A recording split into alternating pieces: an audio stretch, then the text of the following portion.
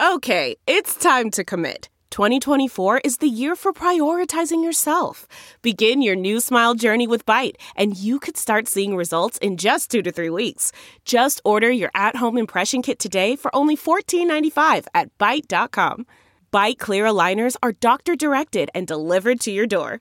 Treatment costs thousands less than braces. Plus, they offer financing options, accept eligible insurance, and you can pay with your HSA, FSA.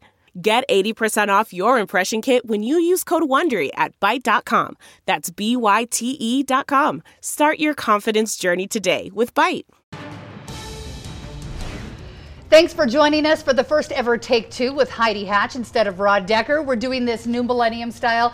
This is going to be a podcast, and we found the two most boring guys we could find to hang out with us, Jim Dabakis and Greg Hughes. Greg, when I think of you, I think Speaker of the House. When I think Speaker of the House, I think Master of the House from Les Mis, which is a totally inappropriate song, but for some reason, Speaker of the House always comes out in that rhythm. So tell me what you're up to these days. So I could revisit my day job. We are a part-time legislature, and I've had a very patient business partner, but I have work on the professional side that I do. But I've also stayed very attached to the policies that I've worked on over 16 years of public service. So I am still an advocate. I'm Citizen Hughes. These issues still mean a lot to me, and so I still have an opportunity to serve on the Odyssey House board that helps with behavioral health and rehabilitation of people suffering from addiction. Also the Pioneer Park Coalition, and that's that area around Rio Grande area, and there was a little operation around that area that we've heard about that a little bit. So been staying busy. Okay, husband Hughes, is your wife liking having you around more? She thinks I'm about to go through a midlife crisis. She doesn't know. The family doesn't remember me when I wasn't a lawmaker. You know, those were formative years, 16 years, last 16 years of our lives. So they're all worried. They're all waiting and seeing. And I'm coming home around 5 p.m. nowadays. Krista's a little doesn't confused. know what to do with you. So this might be the midlife crisis right here. And we also have Jim Dabakis, whom you may know from The Hill. You're a retired man of sorts right now, too. What do you do in your free time? So it's back a little bit like Greg to earning a living. So over the last 8 years, the grand total, I was not a citizen legislator. I just was in it. I just couldn't do it. So the most money I made was $18,300. My husband said, okay, enough. Now go make money. Get a real job. Come on. I've had to carry you long enough. You're a kept man, and now go earn some money.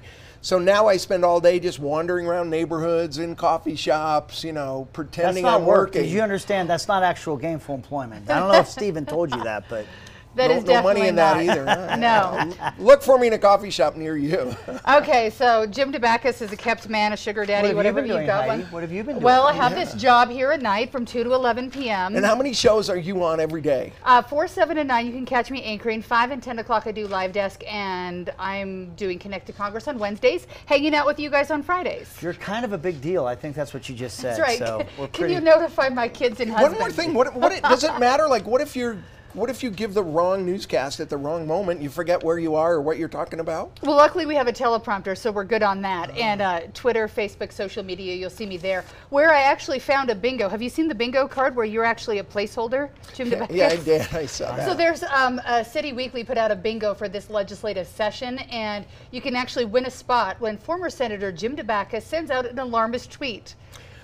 It happens every day. Well, I was going to say. So it's like they should have those on there several times. So I was just going to say that space got eaten up like in the first 5 minutes of the session when we started. I think he didn't like how they were sworn in. I think he was upset. No, and you didn't make it on there. So anyhow, you can find that on City Weekly or Twitter or wherever you want if you want to play bingo. So we want to get to the issues of the day. We're going to start with some fun. We know there's some big issues this week we want to get to. And we really do want to talk about issues that you may not really truly understand at home. And you two can get into the weeds where sometimes we don't understand it, right? Okay, yep. Okay, so we're going to start with plastic bags because it's fun, then we'll get to the real stuff. There's been a bill floated, I think, 2, 3 other sessions to get rid of plastic bags here in Utah. Is it going to happen this time? And is there a reason why we haven't done it? Do we not want to save whales and dolphins? What's the problem? Let's go down this sinkhole with Jim first. Jim, why don't you give your spiel on this? You've got a Have spiel. you seen the pictures ever of the sinkholes of a place out in the Pacific that is bigger than the island, or bigger than Texas? and they're all over, and they kill all the wildlife, all the fish, they kill everything. There is no reason, we have no constitutional right to plastic bags. And what's happened, so we can enjoy this moment, it has a significant effect on destroying the planet, all for the sake of this. You're not allowed to go off camera here. I see you're going freestyle. Look Look at at this. this. I mean, what do we need these for? And plastic. we can just recycle them and Jim bring is them in, but holding the up a garbage legislature's never can going to at the let that moment. happen. So why won't it happen? Because we all shop at Costco here in Utah. You don't get a bag there, and sometimes we make it home with all of our stuff. Ask It gets inside Greg. the He's house. the one that wouldn't let it happen last time. My goodness. Okay, so Jim talked about the bags. Okay. But this war also includes straws. Okay. True. One-use plastics of all Your water bottles. Here's the classic setup. Okay. Guys like Jim, and I love Jim, he will set the stage for a very draconian narrative of plastic and how scary it is. But what's the alternative, Jim? What would we What about use those otherwise? recyclable bags? So that's cotton. They use cotton. Are you going to use the biomass in the fields to have more cotton for your bags? You got to use those bags, reusable bags, over 130 times just to get to where you were by way of making it net zero in terms of its impact. 130 times. If you're not, you're just growing more cotton. You're using more of the biomass. I want to show you Jim's new proposed. Okay. I know it's a podcast. I know they can't see us. I am holding in my hand a box of water. It's a box of water, not a bottle of water. This would fit perfectly, Jim, in your narrative that we need to get rid of this plastic. However, boxes probably were trees at some point before they became a box. How many trees do you want to cut down to have boxes of water? It's kind of like, Heidi, you mentioned at Costco, where you got to start holding all your groceries in your arms to get out of the place because there's no bags. What are we going to start drinking out of our hands? I am completely supportive of finding ways of recycling and making sure we recycle plastic and doing it in a responsible way. But ready, fire, aim, banning plastics before you understand how you're going to replace these items in our lives is, I think, too premature. It does happen. I know that Starbucks recently, when everyone was getting rid of the straws, tried to change their lids. And my college daughter taught me that when they redid them, they actually ended up using more plastic. And in the effort of trying to save them, made more. So it's a problem. It's got to be solved. Why can't we just recycle it here in Utah? By the way, I keep hearing that these bags get used once. Doesn't everybody have a drawer full of the plastic bags from the grocery store? My grandmother had it. I mean, we got a lot of plastic bags we use. We reuse these bags. I do. We need the incentive. The average 10 cents? bag's used for 22 seconds or no time at all. There's a reason, and we ought to charge at least for plastic That's a bill. bags. You'll see that bill coming through the session right now. It's one that'll probably get a lot of attention, but it's you'll crush it. Yeah. Let's put them in Lyfts and Ubers for people who barf, and they could use them for that. I hear that happens a lot. Yeah. All right. Put them in there. Let's talk about one of the more serious issues right now, because people at home are worried about the fact that they voted in Prop 3, Medicaid expansion, also medical marijuana use, and they're looking at the legislature saying, you're taking away the will and the right of the voter. We voted for this. You're taking it away.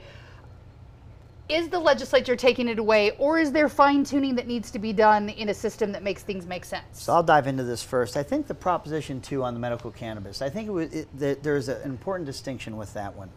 The gentleman that literally authored the proposition for consideration, the group that marshaled all the signatures to qualify for the ballot and raised the money and ran the campaign in support of Proposition 2, came together before the election of Proposition 2, before Election Day, with those that were opposed to Proposition 2 as written. And common ground was found. And on October 2nd, before a November election, it was clearly and in a transparent way stated that we felt that there was common ground to move forward, whether the people voted for or against Prop 2, creating access for those that wanted, without being criminals, access to medical cannabis. We believed we found a way forward to do that. We think and we believe that proposition, with that information as part of the equation, we think many people voted for or against Prop 2 with some of that understanding of people coming together and finding common ground. Different than Prop 3, where Prop 3 has to do with Medicaid expansion. You didn't see any of that effort to find that common ground ahead of time. And now you see the legislature looking at changing the details of that proposition. I will just say this. I think that so long as the coverage gap, those that do not have health care because they're in that lower income bracket, are able to have that health care, have Medicaid, I think that the legislature will be honoring that. The way you do it, I think if you look at other states, and if you even look at our state in the past, Heidi, it becomes law, it becomes statute. And statutes are subject to lawmakers with amendments and changes. It's part of that process. It's getting a lot of attention today, but it's happened in other states in terms of legislatures coming together to tweak or to address unintended consequences. It's happened in our state before. And I just think that the obligation of a legislature is to inform what that process looks like, and that the will of the voter is being honored, and that we need to cover those people that are vulnerable that don't have health care. So are we honoring or flushing? My dear, dear friend, Mr. Hughes, those baby blues are getting brown from all the bull that I just heard. You know, this was this is a family show till you went there. Let's talk about this. What in the world? The Utah Constitution says the people and the legislature are equal in making laws. It's that simple. It's clear cut. But there's an arrogance and a smugness and a paternalism in the legislature patting the people on the head and saying, we know better, and you really don't know. So they had the arrogance to get a few people in a room, in a closed room, with a lot of lobbyists, and say, whatever's on the petition, whatever the 200,000 people all over this state got together and signed, we don't give a damn. Whatever is on there, we're just going to go ahead as a legislature, and we're going to do what we want to do because we know better. And the changes they made were not small technical changes. They were draconian. Do you sometimes know better, though? Because you obviously were in the legislature for a long time and probably had this air of authority over people at some point, too, who are thinking, okay, I'm here, I understand, I listen to these meetings, I see the budgets. So do legislators sometimes know better because you're better educated than the average voter who's just checking, yes, I want some weed, yes, I want some health insurance? Almost never. The people have it right. Take, for example, Medicaid expansion. Okay. Imagine the federal government since 2014 saying to Utah, here's $800 million that you've already paid for, Utah. And the legislature setting up endless commissions and panels led by a guy who is in the insurance business and who fancies himself as the guy who protects insurance companies. And a guy, by the way, whose district desperately needs this, one of the poorest in the state. So what did the legislature in their infinite wisdom do? Because they have this ideology that says, no Obamacare. They take that $800 million, they refused it in 2014, 15, 16, 17, 18, 19. Finally, the people go and say, you guys are full of crap. We want that, and we've set a mechanism in to pay for it. But doesn't Utah lose money in the end? It's the federal dollars come, but we have to match them. No, we don't match them. It's 10%. Of an unknown it's number, 90-10. But do we have that 10% is the question. Yeah, and that is the unknown, because I will tell you this. It would be the only place in this state budget where you have to budget to an unknown percentage. Now, you can raise a tax, and they did raise in this Prop 3 a sales tax to pay for it. But it's revealing that they wouldn't let that sales tax float to whatever the cost would be. They set the sales tax at a set amount on an expense that the take-up rate in terms of people that file for it can grow, the cost of health care can grow. You can't, the states don't print money. So if you have a growing item of your budget that goes quicker than you think, you have to take it from somewhere. It's the reality of it. And this is why you have a democratically elected republic. We may as well make governance a American Idol program where everybody calls in and just votes on their favorite presentation. But the reason why we have a democratically elected republic is that we're all busy paying bills, running our lives. You need someone to read the bills, someone to understand how the budget, all the pieces of the budget fit together, and then vote on that. And I will tell you that if you say that the people in these large propositions, I don't know if you're assuming, Jim, that everyone's read word for word every single word of it, but to say that is a more informed process than those that you send, including yourself, to that session to read the bills and make a vote of conscience, representing their people they have to report to. It's different, and it's a different system. It's 150,000 people, and it's $80 million for $800 million. Who wouldn't take that deal? You know what? Arizona takes it. New Mexico takes it. Nevada takes it. Colorado takes it. Idaho's taking it, Montana, but the Utah legislature, no, we know better. We don't want that Obamacare. Return the money. We don't want to have anything to do with it. What about the one where they're trying to have hospitals take part of the burden? Hospitals will make a lot of money off not having to carry the burden of people who aren't insured, right? We already solved the issue by doing a sales tax.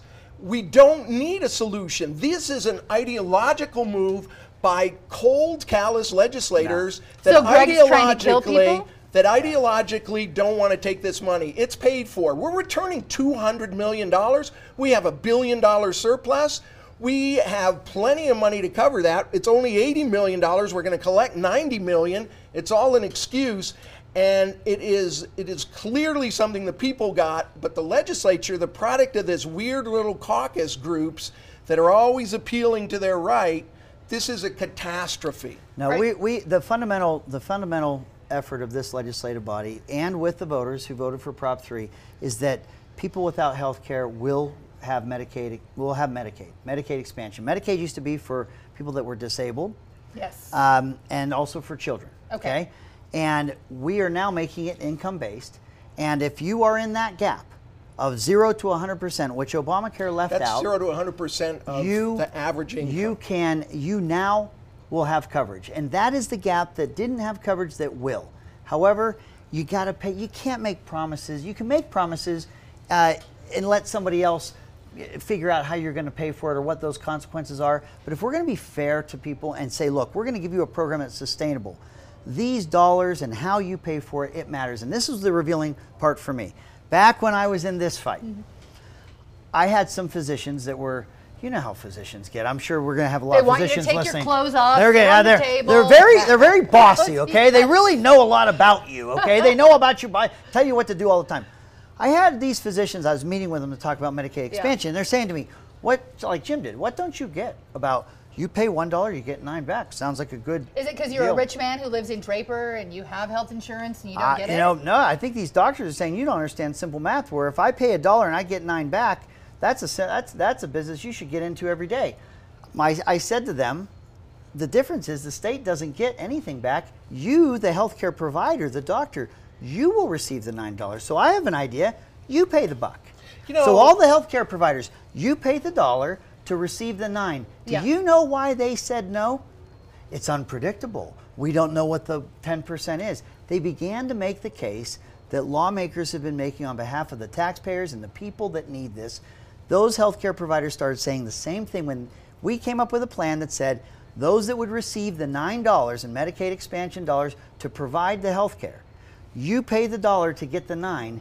They summarily rejected it because that math is not that simple. That tells you something. There is a little daylight being brought into that scenario. Do you buy any of that, though? No, it is all a fabrication. In the special session this summer, the state had a $55 million immediate windfall of sales tax money. It's going to turn into $70 million every year. And the legislature went in emergency session to give all that money away to corporations.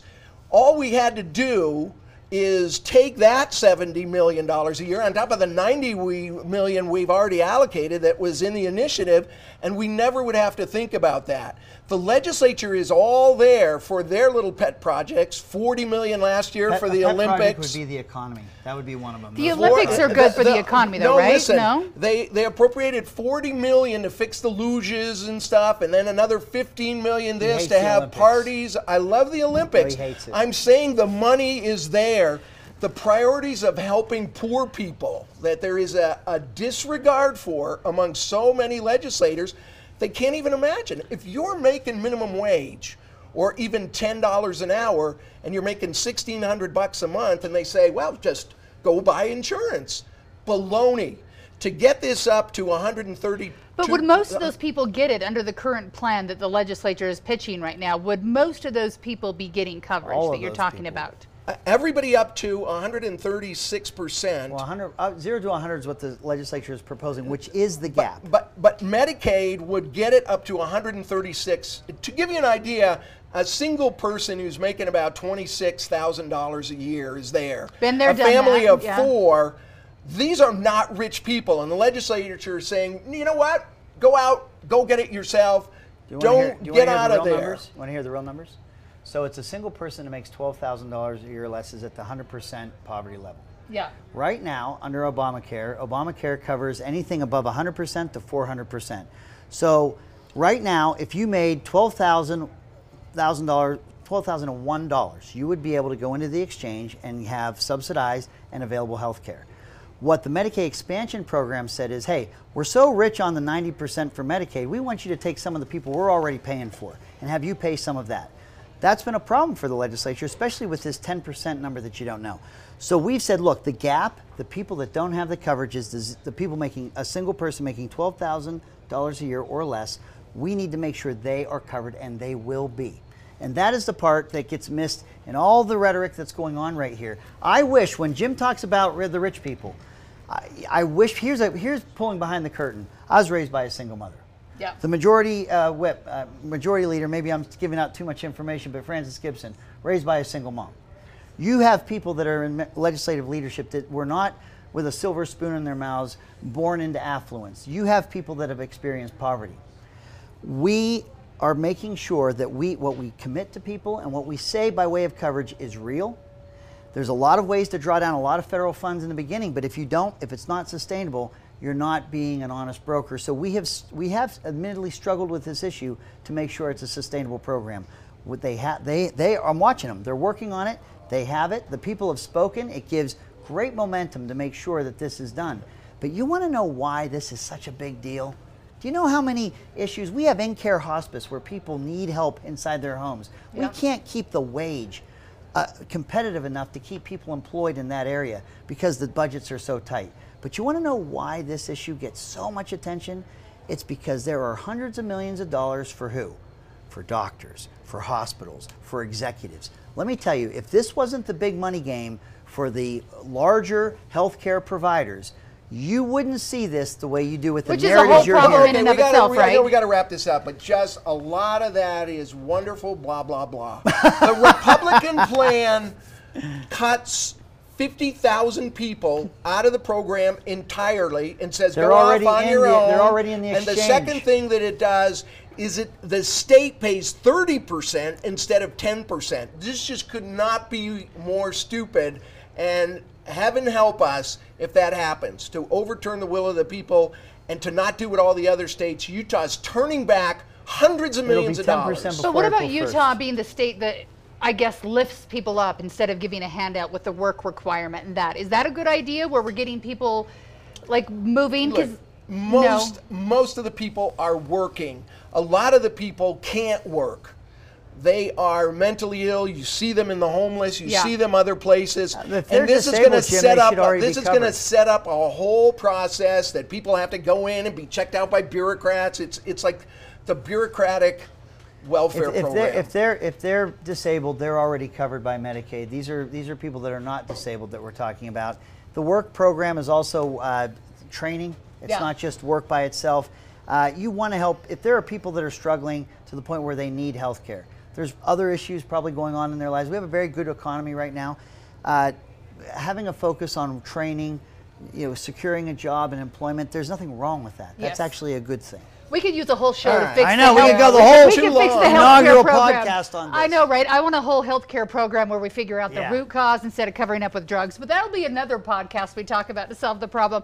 We've got a big tax cut we're talking about too, which sort of plays into this, because people are saying if the governor in his State of the Union says, we have $200 million, let's give it back to the people, why not pay for something like this program? Should we be giving this money back? Should we be lowering how much we're paying when we're shopping at the mall? I mean, what do we do? Let me start on this one. Well, I'll try to be briefer on this one. All right, use your nice voice. The Republicans are so proud of their fiscal soundness of the state of Utah. We're just so proud. We're brimming. The truth is, Utah's 49th or 50th in funding for the last 30 years. If we were funding at average for education, if we were funding at average, not the top, but on the average, we would be a financial basket case along with Illinois and some other states. We're not a well-managed or a fiscally sound state for any reason other than we are robbing our children by not funding education. So when they say we've got this extra $200 million, let's give it all back, they gave away $70 million to business just in one bill. And there are hundreds and hundreds of millions of dollars that go in special tax breaks to the cronies of the legislature that provide funding for them that you can't imagine. I mean, my whole 6 years. So who was gives that money? watching Were these you ever a part lobbyists. of that? Because there is a lot of money going to special interest, right? I never took a dime from a PAC or a special interest or a corporation the whole time I was in the legislature. I hate it. All right, so what do we do then, Greg? Because, I mean, I moved from Florida where I think my kids couldn't have more than 12 to 14 kids in their classroom. Yes. Came to Utah where there was 33. It sucks. I Yeah, mean, like, should we give the money to our schools? Do we give them back to people? So do we homeschool? this is where we have to be careful with it. Now that I'm outside the legislature, let me just tell you, the worst thing that could happen in good public policy is that cynicism can really creep in. We've seen over $1 billion in the last 4 years that I was speaker needed in our public education system. But if the rhetoric doesn't change, as we've seen the funding for education sweep high and go and more money come in, if the verbiage we use and the words we use and the criticism remains the same, you'll create an atmosphere where there's nothing you could do that could make things better. It's a circular argument. How are we doing? Terrible. We don't have enough money. Here's a record amount of appropriations for this year ever seen in education. How are we doing? Terrible. Why? Because we don't have enough money. It becomes a circular argument, and that's where the cynicism can come in. I will tell you this: we have some unique demographics in Utah. More children per taxpayer than any other state. You have a young state in terms Jim, of... thanks for helping us out on that. No kids from you. Good. And so you've got, if you're a young state, what are you? If your average age is 31 in your state, what do you make by way of income? It's our state income tax that pays for schools versus a Wisconsin where your average age is in the late 40s. So even your tax base from that taxpayer is going to be less when you're a younger state.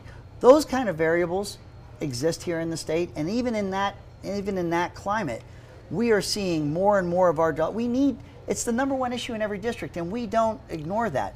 We are putting more and more dollars into our public education system. It is improving. I think the relationships with our state school board, our local state school boards are stronger than they've ever been. But we can't just keep saying we're the worst of the worst, because we are moving the needle, and we can get better. Craig, but I mean, it's not time for this type of criticism plays politically. It's not time for a standing ovation. Because the legislature legislature and the governor are so excited. All this money is going to education. We're crazy. It's so wonderful. And you know what? We're still 50th. So it doesn't matter. And Are we smart with our money, though? I mean, after we moved here and I wasn't happy to have my child in a 33-size classroom, she still got a full-ride scholarship. So something went right after we got here, even though I was mad. It is bad thinking by the legislature. They are so in the philosophical hole of giving money to corporations that it's just like that $70 million. They had to rush in the special session to make sure all of that money went to a few corporations, and it's that way. I remember a tax cut, Jim. I do not remember handing money to corporations. I remember tax cuts for the people, for families. No, I'm talking about the special session this summer, where we took the new internet tax money and we gave it to a few corporations. Wow. That's what happened. We did do a story about that, and I don't even think we know who the corporations are. No, that's against state law. John Valentine says. I said, who's getting the $70 million? And they said, well, that's proprietary. We also cut tax. So when the national tax reform happened, there was a limit on the deductions of dependent children. Yeah. When we saw the surplus come in, we went into that special session and also allowed for deductions on your state income tax for more children than the federal reform allowed for. So we brought tax relief for families. So the more children, we are rewarding people to have more. I mean, look, I'm in favor of that, but don't expect a high-fi.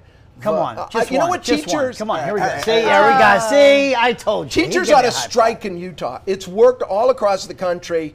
They need to break through this 30 years of, they're in the Stockholm syndrome. So Heidi, I'm going to pose a question real quick. I don't know how much time we have left, but I'm going to pose a question. I have a classroom, and I want to take 30 students and I want to make it 2 classrooms because I want to have 15 in a class instead of So one you at need 30. 2 teachers now? So now I need 2 teachers. If I hear from my educators in this state that we're not compensating teachers enough, how do you double the rank of your teacher pool when you're not paying your teachers potentially, or if you had money you'd want to compensate your teachers more? How do you double the classrooms while shrinking the number from 30 to 15? Pay everyone all the teachers you were, double those, pay them more. And what schools would we have that have twice the number of classrooms that we have today? So it's easy to say better teacher pay and lower classrooms, but as I've just described that scenario, it's not that simple because I need to make sure that educators are well compensated, that it's a career. It's not something that you do for 2 or 3 years, burn out, and leave the profession. We need this to be a career that people stay in and continue to help children and do the good things they do. That requires that to be a good income.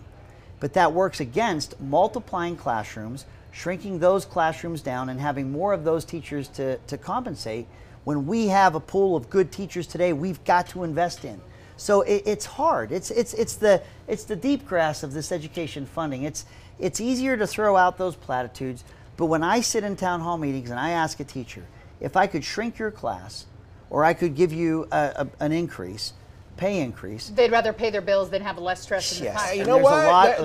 There's other options. The Dabakis bill last session in 2006 actually, we went to a flat tax. We were at 7% in the highest bracket before then. We went down, everybody pays 5%. So your Romneys and your Huntsmans and whatever, guess what's happened since then? There's $322 million a year, every single year since they went to that flat tax, that people making $500,000 and above would be paying in taxes if we were at 7% instead of 5% for them. And I have yet to meet one of those $500,000 people that doesn't say, hell yeah, I would pay 2% more to see $322 million.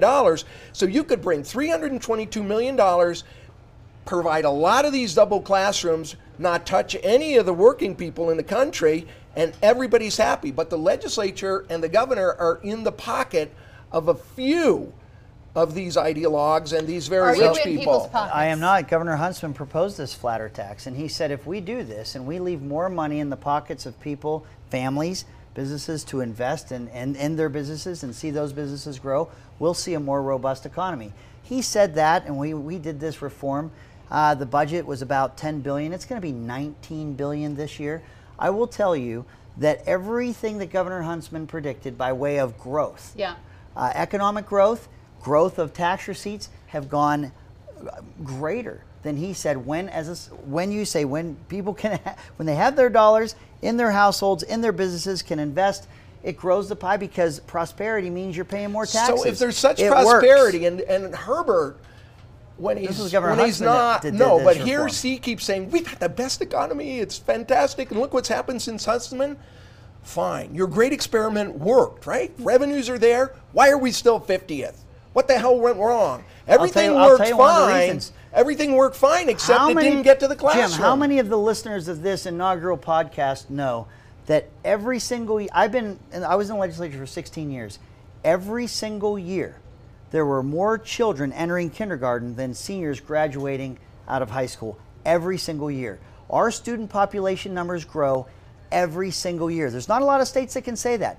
That puts a continuing pressure on the funding, because just to hold serve, just to repeat what you did last year, you're looking at 40, 50 million more that you have to be able to just keep the status quo, which we don't want. We want more than that. But when you have that kind of student growth every single year, that's a reality that doesn't really touch on politics. That's just, when people say I'm growth or I'm anti-growth, we're growing. You can say you don't like it or not. Yeah. The growth is here. So that is a variable that you have to understand that variable's there to know that that's one of the struggles we have. The kids are hungry. You can't all eat because there's too many of you. Look, that's our obligation as a state. And we're growing. And the obligation is not to be 50th. That is supposedly what we're all about, this grand experiment, go after the 500,000 people, put them back what they were paid. We still had a state. Everything seemed to work before 2006. And stop so many of these corporate giveaways, and there would be $1 billion in that pot without taxing anybody. Yeah, corporate giveaways scare me, but what I'd like to see is both of you teaching school maybe. Like after you leave the legislature, you do 2 or 3 years in an elementary school. If you do well there, you can go to junior high. No? You know, I went to Rose Park Elementary every Thursday for 2 hours, spent an hour with the kindergartners and an hour with the 5th graders. Cute kids. That's where this passion comes from. You cannot look, particularly at those at-risk children, 29 kindergartners and this magic teacher with taking her hands and having the kids do everything. Every single person, every single child in there, a child of color, and then to look and think 45% of those kids are not going to graduate.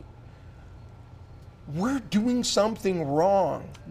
That is a scary figure, and the way that it ripples down into so many other things when somebody Look, I will agree with Jim right now. You've got a crossroads in public education. If you have a child that comes into our public schools and they are not at grade level and they have an individual education plan, which is special education, if they are not reading at grade level by 3rd grade, the statistics show, sadly, that they will be in special education or have an individual education plan the rest of their time in school. We have to make sure that we are getting these kids. It is our future workforce. It is a trajectory that we are obligated, uniquely even in our state constitution. Our criminal justice system. We have to get that right, because by 3rd grade, if we haven't, the consequences could be lifelong. Jim is exactly right. What I want to make sure people know is that is not lost on the legislative body, on the executive branch. We understand the charge, and we understand, and we know, and I know in the time that I was there, the amount, even with more students now than there ever were before, we are funding more per child today than we were last year or the year before that or the year before that.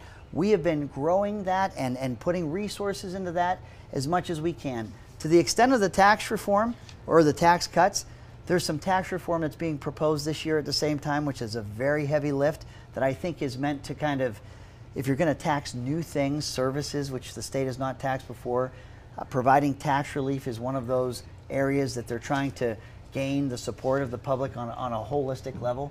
So I think that there's a blending going on with tax cuts with some tax reform, which reform means your attorneys, your real estate, your accountants, your Uber driver, your Grubhub person that brings you things that are service oriented that we've not paid a sales tax on before. There's a proposal to start taxing those things because they're a part of our household income that 20 years ago they might not have been.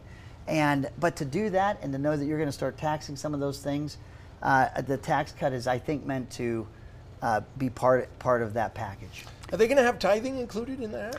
You know what? I'm pretty sure they don't automatically take that out of your paycheck. I don't think the man upstairs service is something you can tax. I know you want to, but you can't tax that guy. I'm for it, I'm just saying. I think the man up there would be the first one to help the school fund, but what do I know? Wow, you guys have a straight line I certainly don't have.